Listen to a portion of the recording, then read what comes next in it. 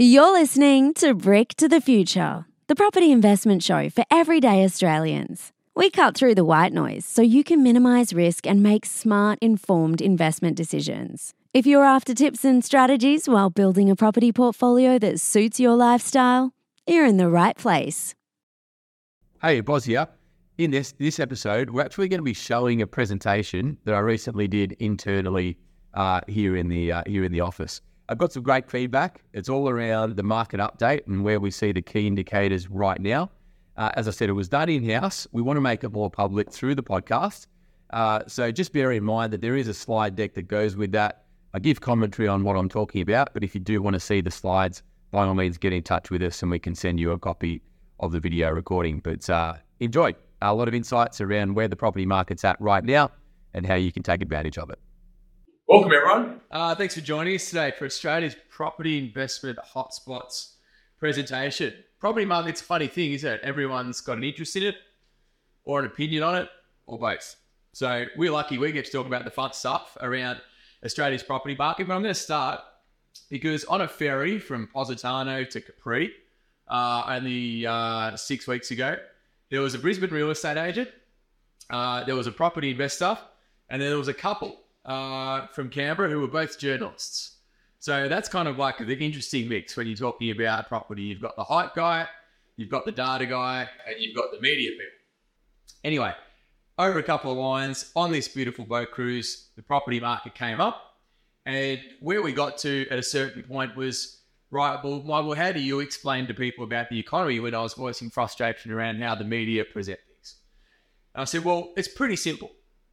Imagine that anyone that's had a house has probably seen an increase in value over time. Yep. Okay.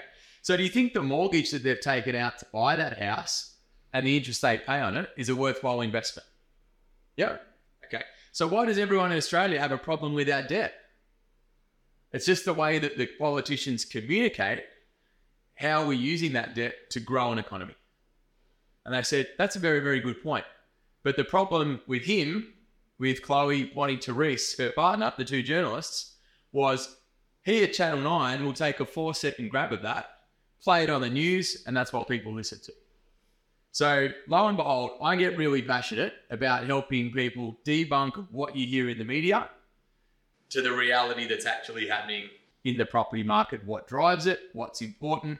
Yeah, there's a fair bit of data. You'll see a bunch of graphs. Don't worry, I'll put it into plain English and not get into too much of the nitty gritty.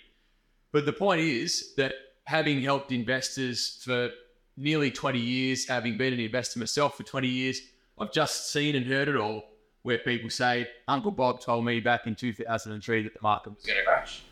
Or Bruce, a client of ours, who subsequently got a portfolio of 3 properties, said that his accountant told him in 1999 not to buy in South Melbourne for $180,000. Do you think the accountant's written him a check for the 1.4 million he's missed out on by not buying that property? Okay, so that's why this stuff's important. That's why we're passionate about it. Today's about giving you guys some insights and information.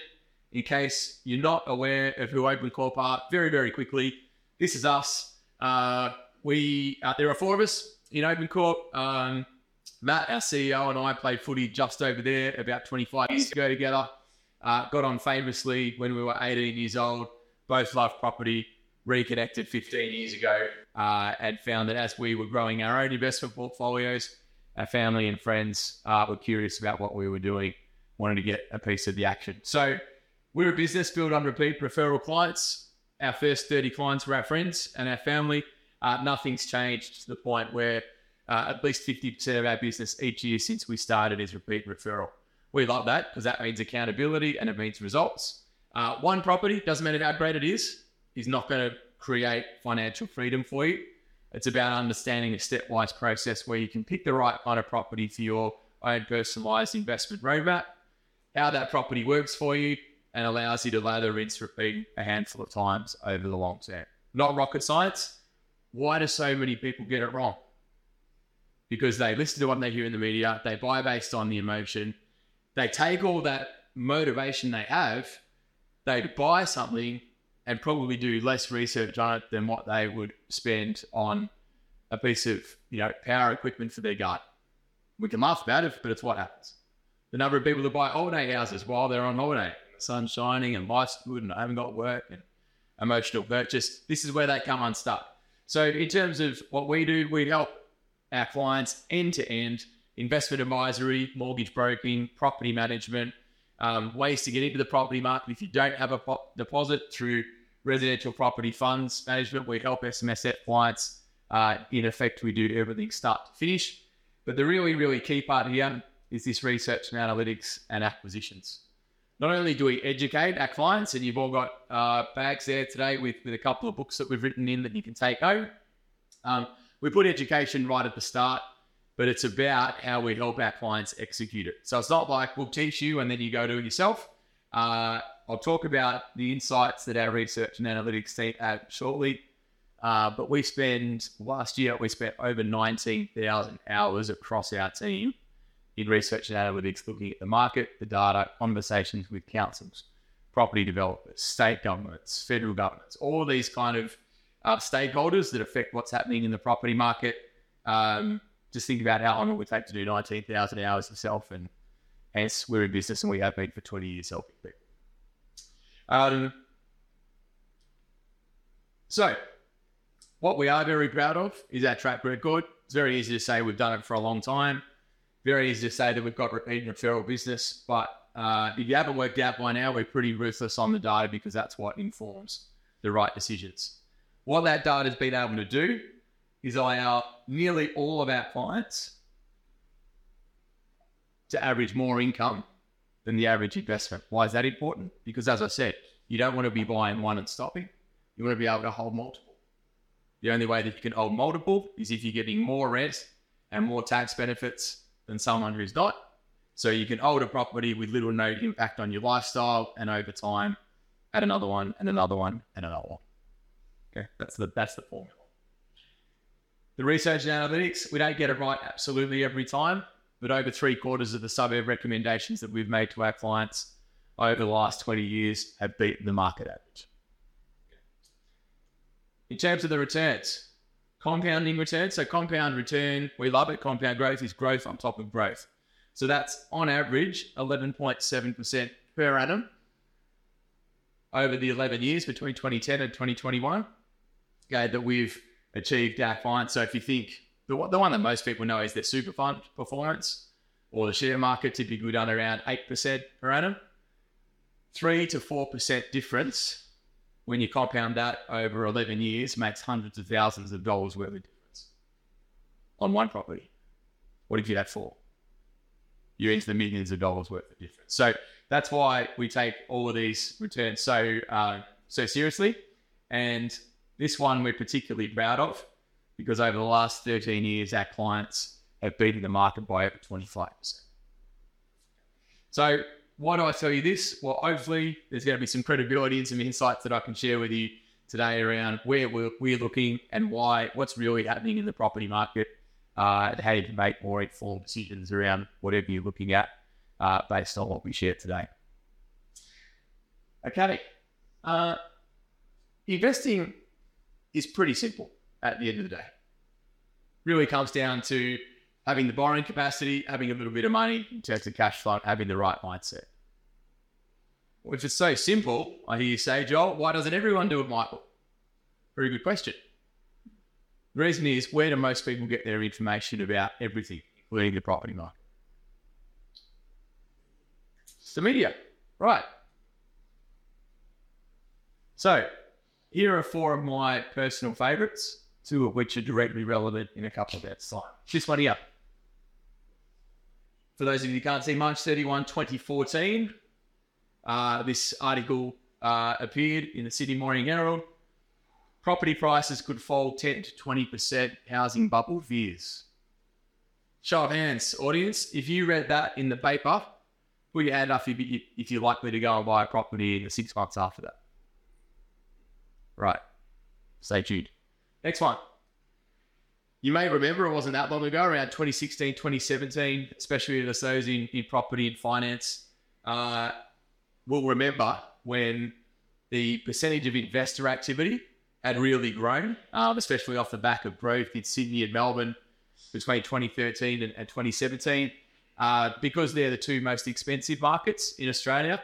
APRA, who are the banking regulator, the lending police, if you like, said that they really wanted to constrain investment lending. Banks had to bring the percentage of their loan book to investors right down under 30% and do it very, very quickly. So the impact was that the interest-only interest rates were much higher, like over 1% higher than a principal and interest rate. How do most people pick their loans in Australia? Give me the lowest rate. Not the most important thing for an investor, but it works on a mass scale because everyone went to the banks. I want to be paying 1% less. I'll go on P9. Not realizing that the actual repayment is still a lot higher than if you're paying a higher interest-only rate. The interest-only just tax deductible. So it worked. 2017, March 2017, this headline. An old classic from over 20 years ago. I can send this around to anyone that wants to see it. Basically, these are a bunch of quotes from people that say that the housing market is going to crash and that they've got the crystal ball and, buyer beware. The red line is what the prices have actually done over that time.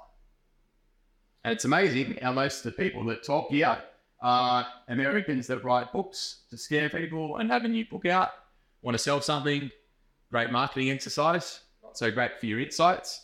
Or those that are in economics. No offense to any economists in the room, but the economists get it wrong more often than they get it right. Case in point, in this book, we wrote it in the middle of COVID. We said what was going to happen. Everything we wrote in here has happened in the 3-year sits. CBA, we're talking about prices dropping as much as 30%. Okay. So hence why we get so passionate about the media piece. This one is my absolute favorite. This is back in 2019. Exactly the same media outlet. Okay. Polar opposite headlines. 36 hours apart. Question for you guys. Does the property market and its trajectory change every 36 hours? Of course not. Okay. But as Chloe was saying about how Reese will take a 4-minute grab and put something that is clickbait and gets people interested, right? Let's understand the motivation of the world in which we live. These fear-based tactics are purely there to get clicks. I can't explain all of the property market in the next 45 minutes. I can't even go close. And I'm going to give you some key takeaways, looking at some key metrics that we look at. I don't have 45 minutes on the news to explain it to everyone. And to be honest, the data is fairly detailed and dense. Not everyone would understand it, not have an appetite to understand it. So we understand why they're doing it, but I just encourage you, take with a grain of salt what you're hearing in the media and seek to understand it in a bit more detail. I assume that's why you're here, which is great. Why I said those two headlines at the start was so important is these are 3 properties, 3 locations, I should say, suburbs and years, that our clients bought and how they've done. 2014, when Christopher Joy said that the housing bubble was going to burst and prices had dropped 10 to 20%. That would scare most people. You've missed out on nearly 400 grand. When it was really hard and you're having to pay 1% extra as an interest-only loan to an investor, okay, again, over 300,000 that you would have missed out on. Our old good friend COVID, no headlines required. We were telling our clients and anyone that would listen that the fundamentals are really, really strong. We didn't know exactly when it was going to rebound, but when it did, it would move quickly. And our clients have made over 300,000 in 3 years on those recommendations. Okay, so when you think about $1 million, it doesn't happen overnight. It takes time. But there are 3 instances where the headlines in the media are saying, no, buyer beware. The fundamentals told a very, very different story, all of which I'll share with you as we go through today to be able to achieve a pretty good result. Is everyone clear on not listening to the media moving forward? Excellent. Cool. So how do we do it? Great, Michael, we're 25% better than the average. What's the formula? The formula is what we call the MAP process. Think about how most people go about selecting an investment property. I'll ask a question. 70% of investors do it. Where do they buy? Exactly right. It's the same suburb they live in. Yeah. So what they do is they say, right, I'm motivated. Property works for me. This house that I live in's gone up in value. I'm most worried about not being able to service the mortgage. So what do I need to do? I need to make sure I've got rental income. How do I do that? Make sure I can drive past it, and if the lights are on every Thursday, I know I'll get that week's in rent. Okay, that's literally what they did. I don't know if property goes up in value any quicker if you drive past it every day. Right, so there's a formula, right? And zero criticism to those people. What they're trying to do is mitigate their risk, which is really good.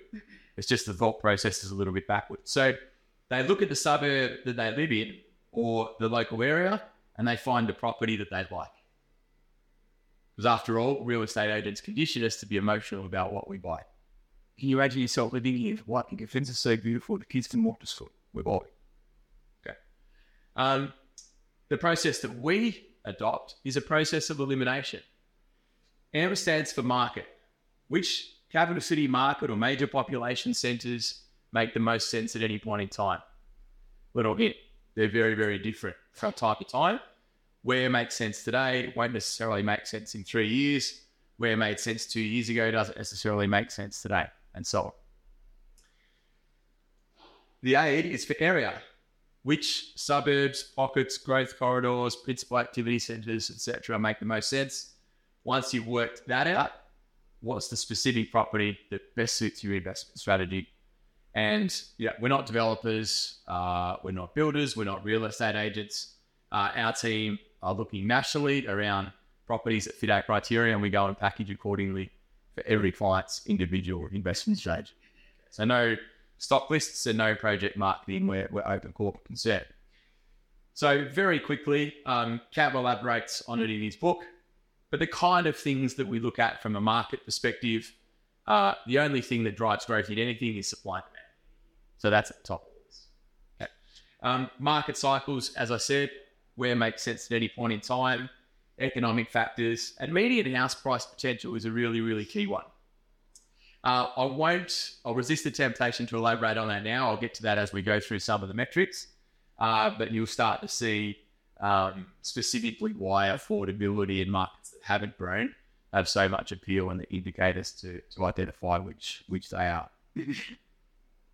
Once we've got the areas, well, if you want to know the market, who wants to know the markets right now?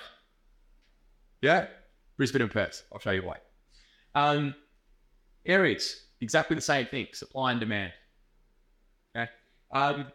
Established housing and infill means that we want to be in existing suburbs surrounded by established housing. Amenities, they're all the obvious things: school, shops, public transport, jobs. To our friend who is motivated to invest, wants to mitigate their risk and make sure they've got rental income coming in, their strategy is to drive past it every day. How can we mitigate that risk by being a bit smarter? Well, let's use supply and demand to our advantage. If the majority of people in a suburb own their own home, do you think it's got some appeal? Would tenants like to live there? Cool. What's the best way for us to drive our rental growth up? Use supply and demand to our advantage. So if we've got high demand, the best way to get rental growth is to limit supply. Let's get the best of both worlds and invest where the majority of properties in that suburb are owned, what they will live there. Finally, when we get to the property, optimum size and quality and design guidelines, I can spend half an hour just scraping the surface on these alone. I'll keep it very simple. Optimum size and quality is being mindful of how Australian properties are created. Owner-occupiers, builders, photographers, real estate agents, magazine editors, everyone likes big. Right. Big adds extra cost. What we want is efficient for as much rent as possible. Doesn't mean small and boxy. Doesn't mean cheap and nasty. It's got to have tenant appeal. But if we can be buying for value and generating as much rent as possible, if I showed you a side-by-side example, you could see that you could hold two of these optimum properties for exactly the same cash flow out of your back pocket as one unoptimal. property right next door. So same market, same area, same suburb, same street. You get the property part right, you can hold double the portfolio. Really, really good. So there's a really quick snapshot for you on our selection process. It hasn't changed over 20 years. We're still looking at exactly the same kind of properties. Where do we get this information? How does it determine where we want to be investing and what we're recommending? Think about what we hear in the media. Even think about some of the research houses. You might have heard of SQM Research, CoreLogic, RP Data is Tim Waltz especially is very popular in the media, active on LinkedIn, Domain as well. All of these kind of places. What do you notice about the data that they talk about? Usually option clearance rates. Yes. And that is one example of, to be able to report on auction clearance rates, Alex, do the auctions have to have happened? So not necessarily some don't go ahead. Or don't get what until weeks after. Right. But if a clearance rate is being reported, then that auction result is the fastest. Yeah. So none of it is actually forward-looking, right? These data houses are great at telling us what has happened, right? But we want to know, we want to be ahead of the curve. What is going to happen? What does it look like? And these are just some of the sources that our research and analytics team are looking at to get that kind of information, in addition to conversations, as I said, with local councils, local government, state government, federal government. If you want the 20-year picture on house prices in Australia, we're really, really bullish about it. It's going to be ridiculously positive. Why? You'd agree we've had a lot of population growth in Australia in the last 20 years. Off the charts. Right? 25% above historic numbers. Our good friends at the Treasury 2 weeks ago released the intergenerational report, which comes out every 20 years. And the population growth that they're budgeting on and planning for and committing to over the next 20 years will dwarf the population growth that we've had in the last 20 years. So if you can choose where to put your money and invest in something that people have to have, i.e. a house and shelter, and we're going to pile in population growth that increases demand, and it's really, really hard to bring supply to market, property makes sense. I'll give you some detail on it. But they're the kind of sources that we're looking at. You don't always hear about these kind of data sources in the media. So to keep it really, really simple and give you some tangible takeaways, there are 4 fundamentals that drive the property market at any point in time. Whether it's booming or flat, these 4 things are at the heart of what's happening to the movements within the market. Firstly, supply. Talked about supply and demand, and each of these key metrics underneath are the kind of things that I'm going to be talking about and showing you some data on. Clearly, the main ones, not everything, but a really good place to start. Demand goes hand in hand with supply. Affordability is critical. Okay, part of the reason why we talk about Brisbane and Perth is because they're a lot more affordable than Sydney and Melbourne. Do you think that one location in Australia where workers have exactly the same wages as another area in Australia, but their house prices are half of what the other area is, are prime for growth? That's Perth. Perth wages and Sydney wages are on almost parity, but their median house price is half of what Sydney's is. And so at a very simple level, this is the kind of thing that we're looking at. And why affordability is so important. But where do most people get their information? They get it from the media. What does the media drive? The media drives consumer sentiment. And I'll show you a really good summary towards the end of exactly where that's sitting and what's driving it. Okay.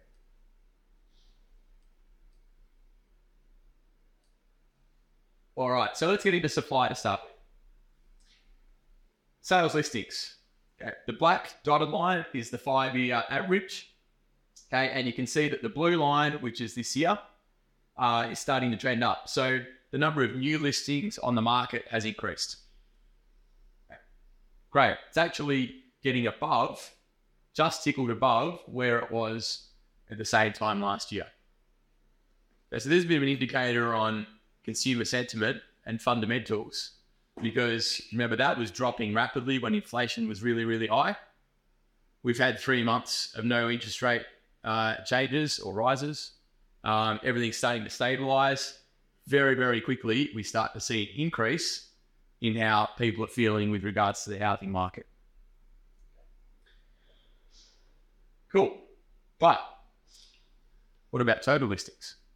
In terms of overall supply, much lower than where we were last year and the previous 5-year average. So when you hear the articles around supply is really constrained, speak to anyone that is in an area where there's an increase in demand. Most of them are in Sydney and Melbourne, as I'll get to in a second, you'll see. Okay. Real estate agents are literally knocking on people's doors going, do you want to sell? I've got pent up demand. Okay, so while the new listings have increased, you'll see that Sydney and Melbourne are really driving that with a rapid increase. When I get to that slide, I'll explain why. But overall, supply is very constrained. Nearly a quarter fewer houses on the market than what we used to see over a 5-year average. All right. Alex, you mentioned clearance rates. I'm glad you did. Why do the clearance rates get reported so frequently, do we think? Well, the reason for that is it's something tangible that people can relate to.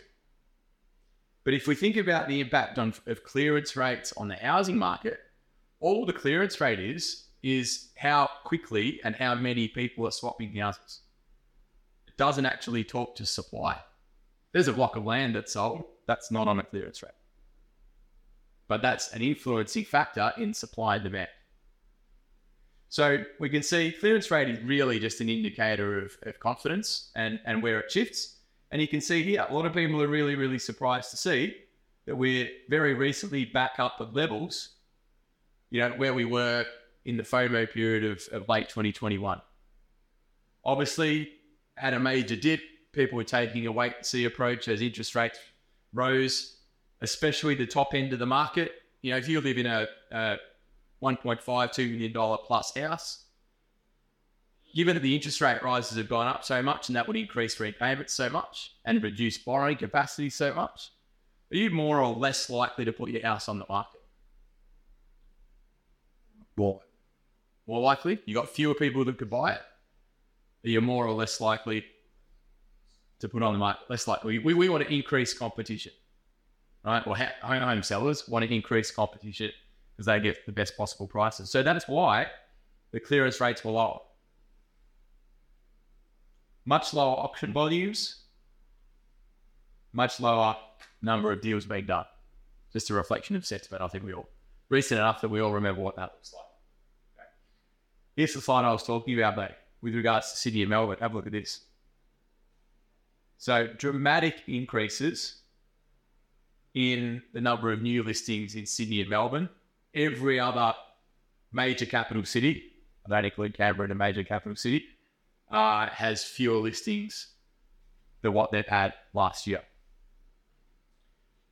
Let's seek to understand this. Why might this be happening?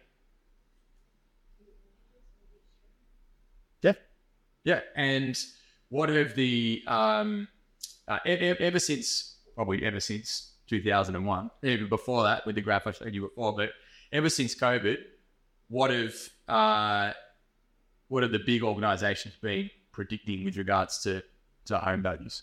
Up or down? Down, right. And so if we've got through all these interest rate rises and we've had 3 months of stability and prices haven't crashed and they're up 8 months in a row in many of the capital cities, do you think people are trying to catch on and thinking maybe the crash that they've been talking about isn't coming? And so what we've got is an abundance of pent-up demand. And think about the demographics. The majority of the wealth in property in Australia is owned by those 55 and over.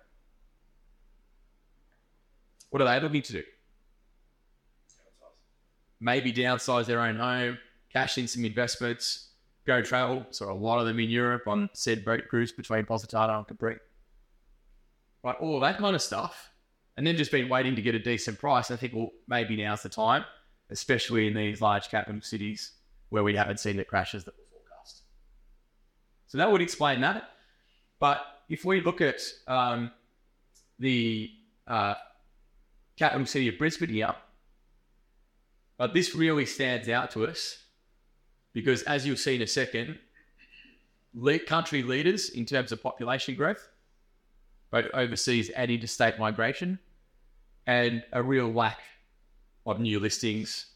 There was literally an article that came out on the weekend. I've got a screen grab of the couple for you before we finish, and I'll summarise what they were saying there. But it's getting back to that very quick FOMO.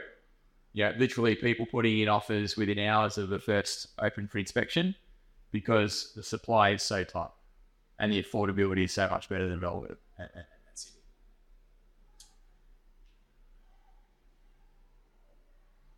Just actually an extra word on this. So in terms of how long we kind of think that this will happen, this is where the fundamentals of the capital cities are very, very different. I talked about pent-up demand driving this in Sydney and Melbourne. And with regards to Sydney, we think that this kind of rebound, for lack of a better term, will be very, very short-lived. Sydney is expensive. Borrowing capacities have been reduced. Interest rates are higher, as we know. We don't think they'll come down at the rate that some of the banks are talking about because underlying inflation is still above where the RBA wants. So the last thing they're going to do is pour more petrol on it. And so that pent-up demand in terms of volume is going to be pretty skinny. New listings will come on. The pent-up demand will acquire, those new listings. But the heat of the coals will peter out pretty quickly as far as Sydney is concerned. Melbourne, on the other hand, is second highest nationally with net overseas migration. That will underpin Melbourne's performance to a certain degree. We're still taking a bit of a watch and see. We're not piling into Melbourne just yet. But we know historically that the state government, they have a debt problem, so they need to regrow an economy, and taxes are a great way to do it. And secondly, we know that the Victoria government's strong supporters of bringing in overseas migration. I think pre-COVID, it was 2 jumbo jets a week of people coming into Victoria. That underpins a level of demand for residential housing, and our vacancy rates, as you can see, a second are very, very low in absolute terms and historic terms. Probably one other thing I'll just mention here is around the regions. The regions had, their 15 minutes of fame through COVID with everyone moving to the regions. A lot of people I talk to like this stat, so I'll share it with you. But of all of the people that moved from capital cities to the regions nationally in the year during COVID, there was only 5,000 people Australia-wide more than what moved to the regions the year before. So out of all the regions in Australia, they've got some population growth and people bought houses there out of 26.5 million, 5,000 moved from the capital cities to the region, more than otherwise. So I know the media made it sound like a kind of mass exodus that they were leaving the capitals and into the regions. The reality was quite different. Very easy to add supply very quickly in the regions, and it's why we stick to the major population centres as part of our investment strategy. Jake, talking about vacancy rates. So we can see here a massive decrease in vacancy rates, and it's remained very, very low. This is nationally on the vacancy rates. You can see the state or the capital city data there. So both Sydney and Melbourne between 1 and 1.5%. Brisbane and Perth under 1%. In Perth's case, well under 1%.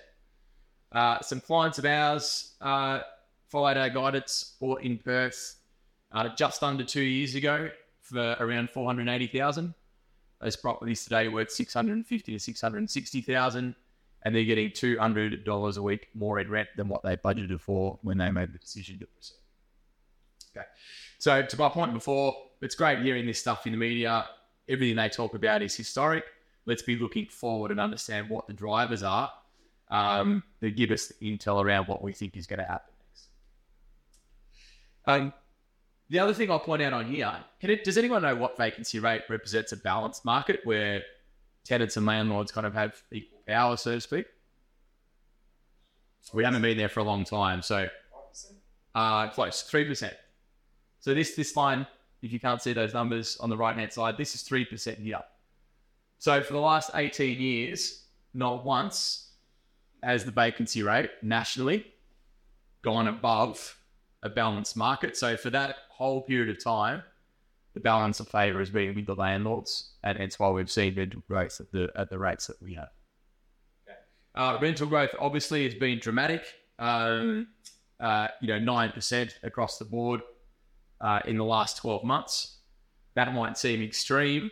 It's been as high as 20% in many of the suburbs that we're looking at. I know all of mine are well and truly up across the board. But for the 2 or 3 years prior to that, it was relatively flat. So it's important to remember that rent cycles just the same way that growth cycles, and that's why state by state vacancy rates are really key indicators for us around where we expect to see price growth next. Because let's say that you're living in Brisbane or Perth. Let's say Brisbane, okay? And the vacancy rate is really tight. You're a tenant, and your rent's just gone up $100 a week. What do you think for most people, your number one priority is going to be? What do we always talk? What's better than paying someone else's mortgage?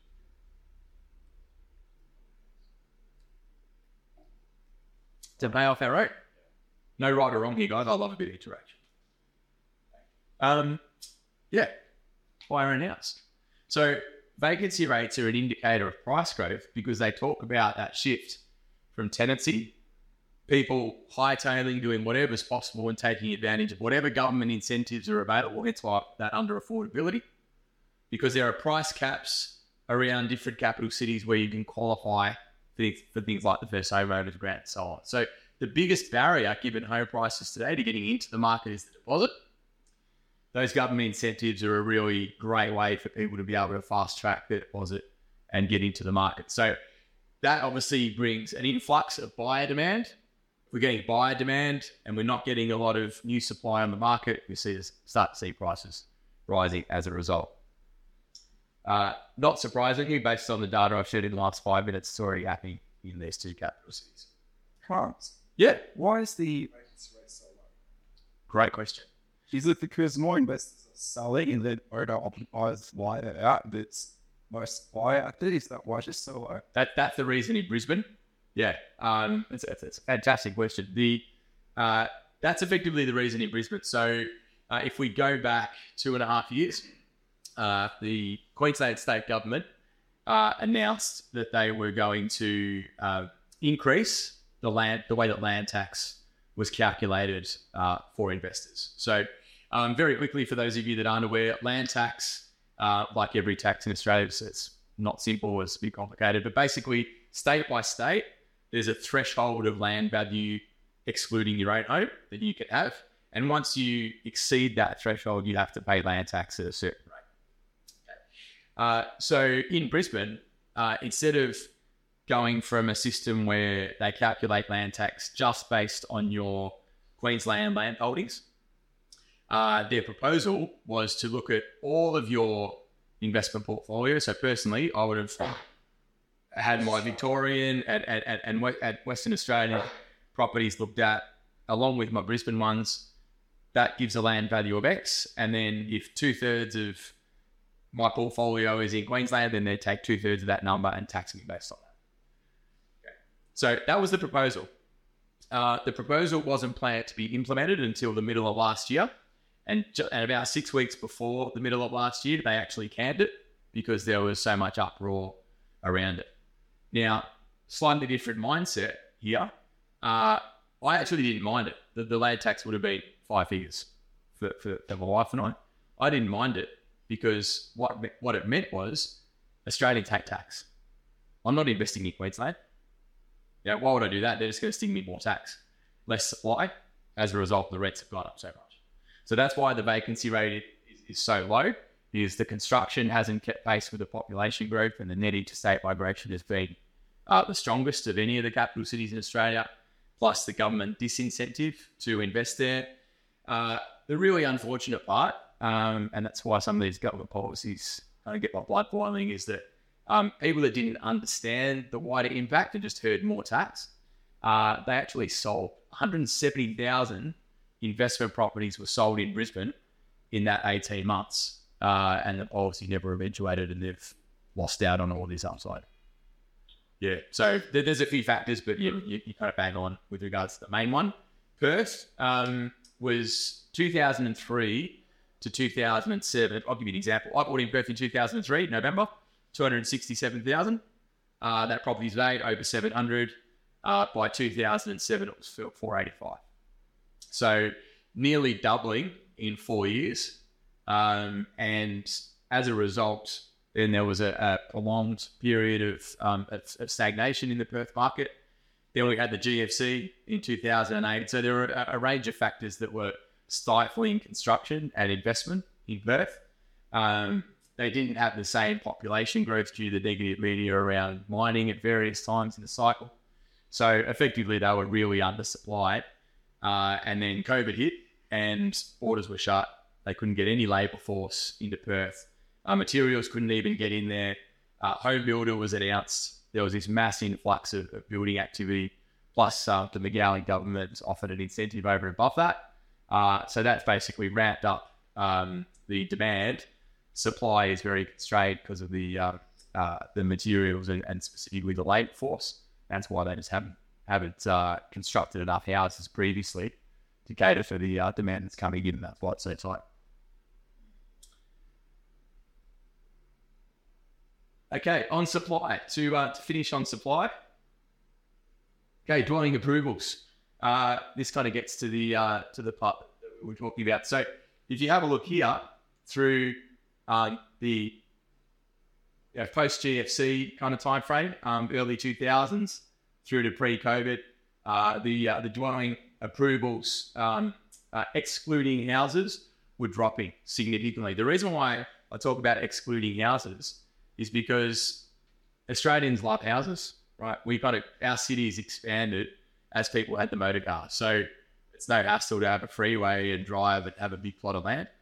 Think about the Parises and the Londons and the European cities of the world. They were created and grew when people were walking and horse and cart. So hence why they're kind of so used to tight, urban living.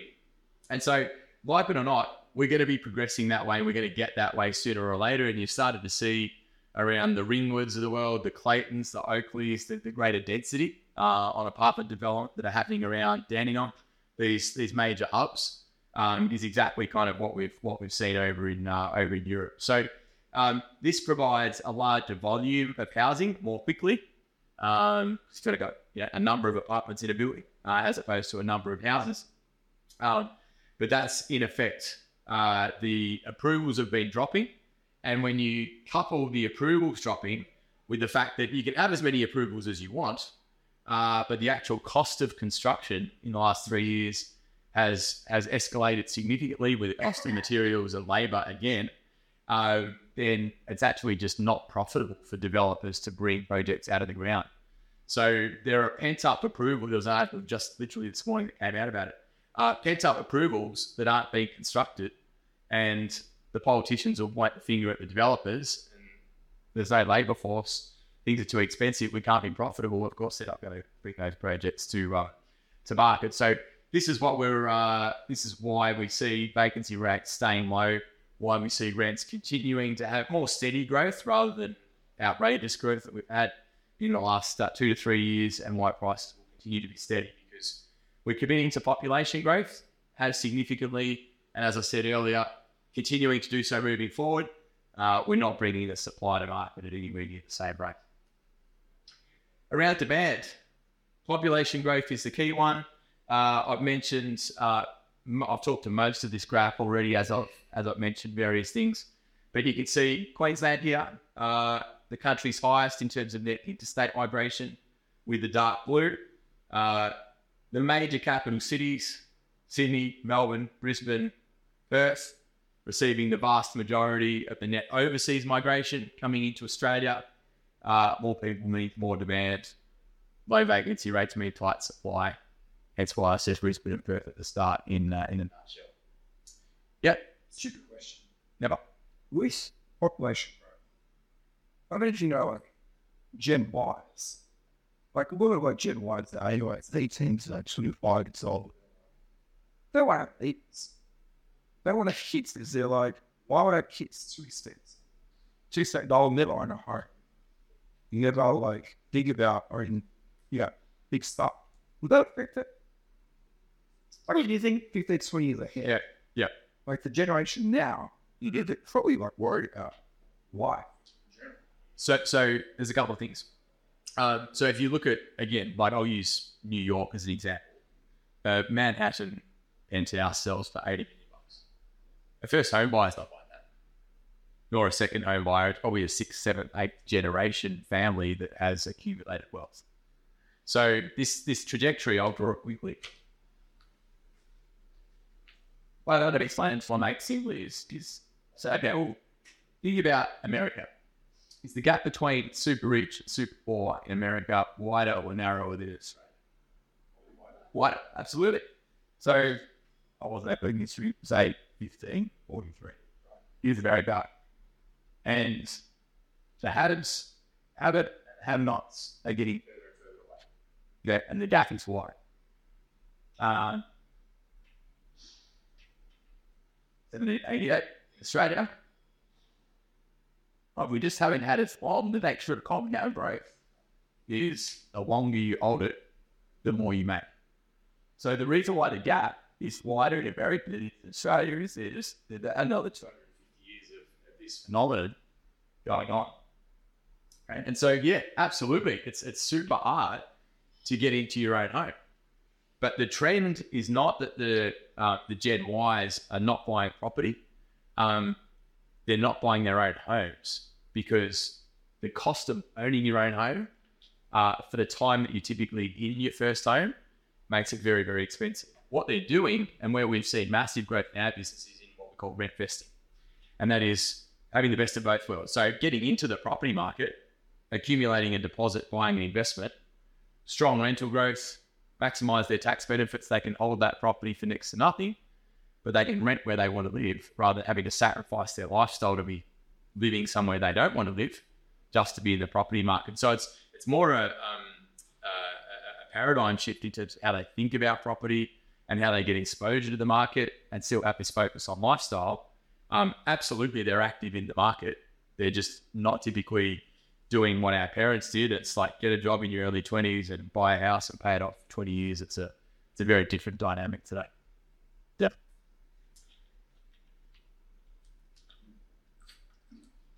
Another trend that we see is, as I said, the majority of the wealth in property in Australia is in the over 55s. Parents helping out their kids, equity gifts, guarantors, those kind of things. Exactly like that kind of Manhattan penthouse example I used with America. All right, better keep moving. Obviously, net interstate migration, a little bit out of Melbourne, very much out of Sydney. Why? It's expensive. All right. So, I won't go into this table in any depth whatsoever, except to point out a couple of key things. Population change through to March. To March. 2.8% for the last year in Western Australia. 2.4% in Melbourne, 2.3% in Brisbane, 1.9% in Sydney. Anyone hazard a guess at what the population growth rate was in Australia for the 10 years prior to COVID? And we talked about it, it's a lot higher than what it had been in the past. Anyone hazard a guess? No right or wrongs. 2%. Very close. 1.6. So simply put, I talked before about the government's commitment to population growth. We need to regrow the economy.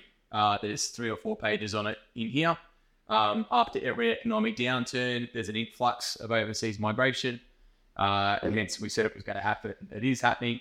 It's just history repeating itself. You just need to know what to look at.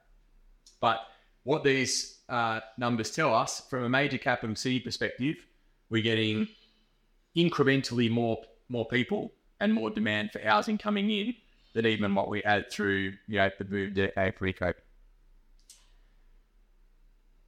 I think I've covered everything except this one here.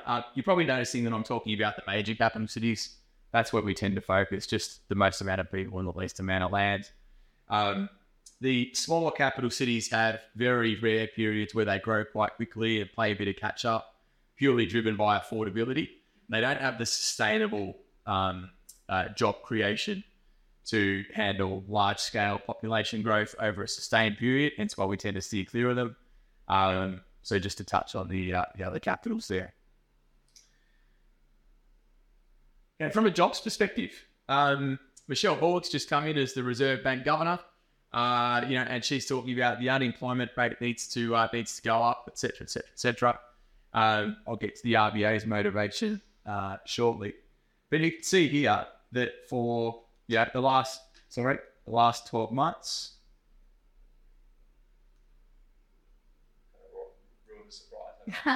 The last 12 months, the unemployment rate has been very, very low at 3.5 to 3.7% or thereabouts. Shit, it was like the state you back. Yes, that's fine. Yep. Because to your point, not just side hustles, but if the unemployment rate stayed the same, and we're piling in this population growth, there has to be job creation. Right? And that's the part that we don't often hear about. It's great to say, hey, the unemployment rate needs to rise, scare the living daylights out of everyone. Oh, is my job secure? I'll spend a bit less. Great. They don't have to change interest rates. Inflation gets managed purely by a media message. Fundamentals don't have to change, don't affect trade, don't affect all these things. So this is why we talk about the media so much, because it is a major tool that the RBA and the government have at their disposal to be able to influence behaviour the way they want to get the outcomes they want without actually changing the fundamentals a lot of the time.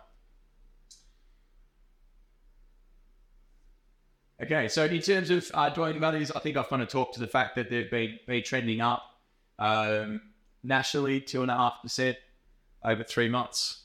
2.5% times 4, we'd be happy with 10% growth per annum. Absolutely. Okay. And this is in a relatively, negative sentiment type environment where things tick along. It's not all doom and gloom, but you can see that the capital cities outperforming the regions. I thought I'd just add that in. It's some extra evidence to our point there around how they. There's been a lot of talk about the regions and so on in the last 3 years. Let's stick to the majors. And you can see just by location here. So again, Brisbane at 4.2. We talked about Sydney and Melbourne being that rapid increase in the new listings. That will continue to trend up as a result, we feel, over the next 3 to 6 months. Why? Because the people that are now more confident to sell their houses are at the top end of the market. As those properties sell at the more expensive end of the market, the median house price gets pulled up. Okay. Doesn't mean it's sustainable. It's what we call a top-down market. That's probably a separate discussion when you've got 10 minutes, if you'd like, around top-down versus bottom-up driven markets.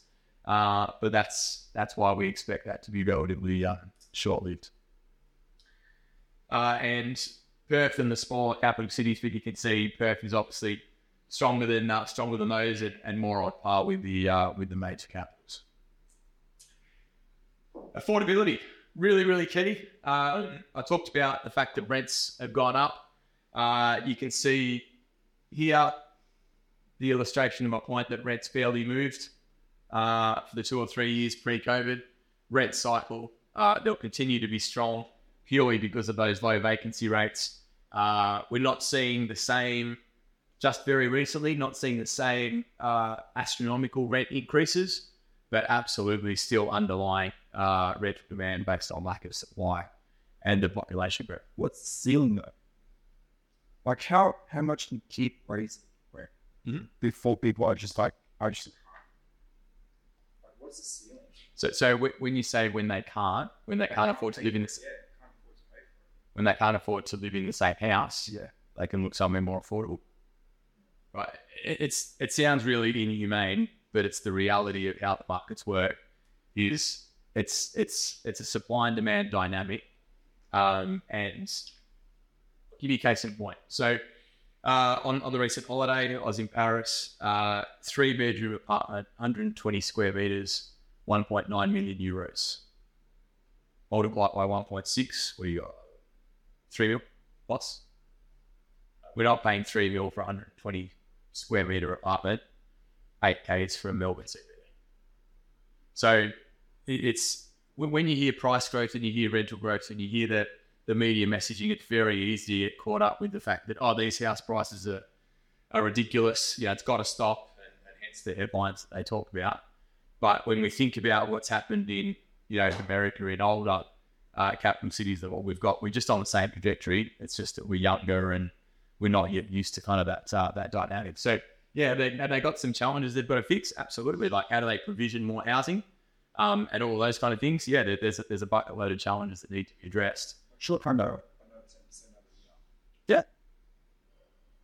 So if it goes up 15%, let's say, is a round number in this year on average, but it barely moved for these. Let's say it went up 1% for the 3 years before. That's 18% over 3 years, 6% per annum. That's reasonable. So it's hence why the government's number one initiative is to provision more housing. Whether they can or not is a separate debate, because we just don't have the labour force to do it right now. And that's why those approvals are not turning into completions. But that's what they're trying to do, is fix the supply issue, so you bring the supply and demand balance more in favour with, in this case, the renters. Is there any increase in the rents? No. Like, mate, fractional. This is the thing. So, again, I probably need another 15 minutes to do this justice, but the segment of the market that are really, really finding it tough are the people that maxed out on low interest rates over the last 2 years. Anyone that's held a house for 10 years and has seen the value double or give or take, and is covering the mortgage and has seen 10 years of wage growth, they're fine. 35% of the Australian population own a home with a mortgage. Between 30 and 33% renters or own a home outright. So that's the challenge with the interest rate rises, is they're actually not deterring or impacting the third of the Australian population that own their own home outright at all. And so that's why the inflation problem is, which I'll get to right now, given time, is the challenge that we've got, and why they've struggled to contain that. Because while it's starting to come down, the part that answers your question is this one. So what we've seen here with housing, for those of you at the back, circle it, for the inflation around this, think about it. As interest rates go up, someone with a mortgage is going to increase their rent to help offset the costs, are they not? Yeah. Especially when there's low vacancy rates. If the cost of rent goes up and rent is in the basket of goods and services on which inflation is measured, then inflation goes up.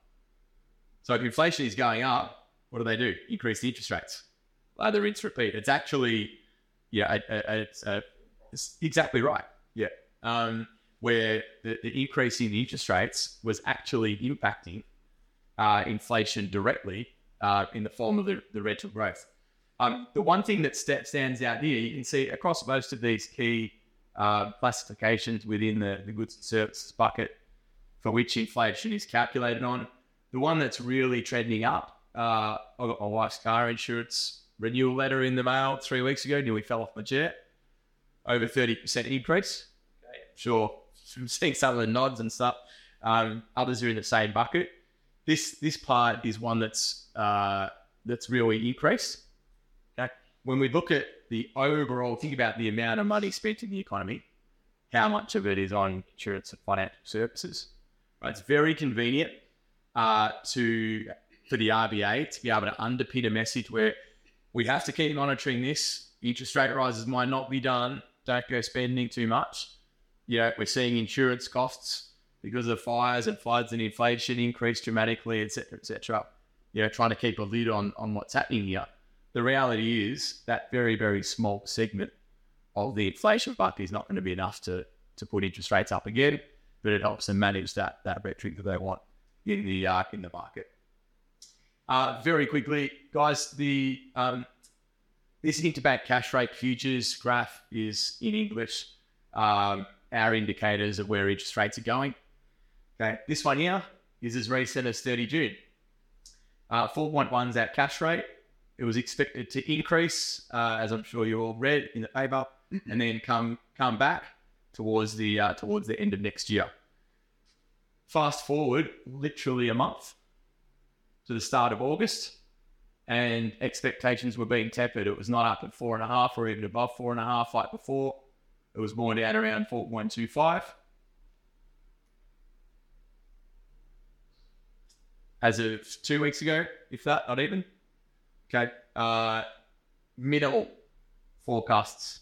In fact, none above 4.2 in terms of where the interest rate expectation was going to. So what I tried to cover quickly there with regards to the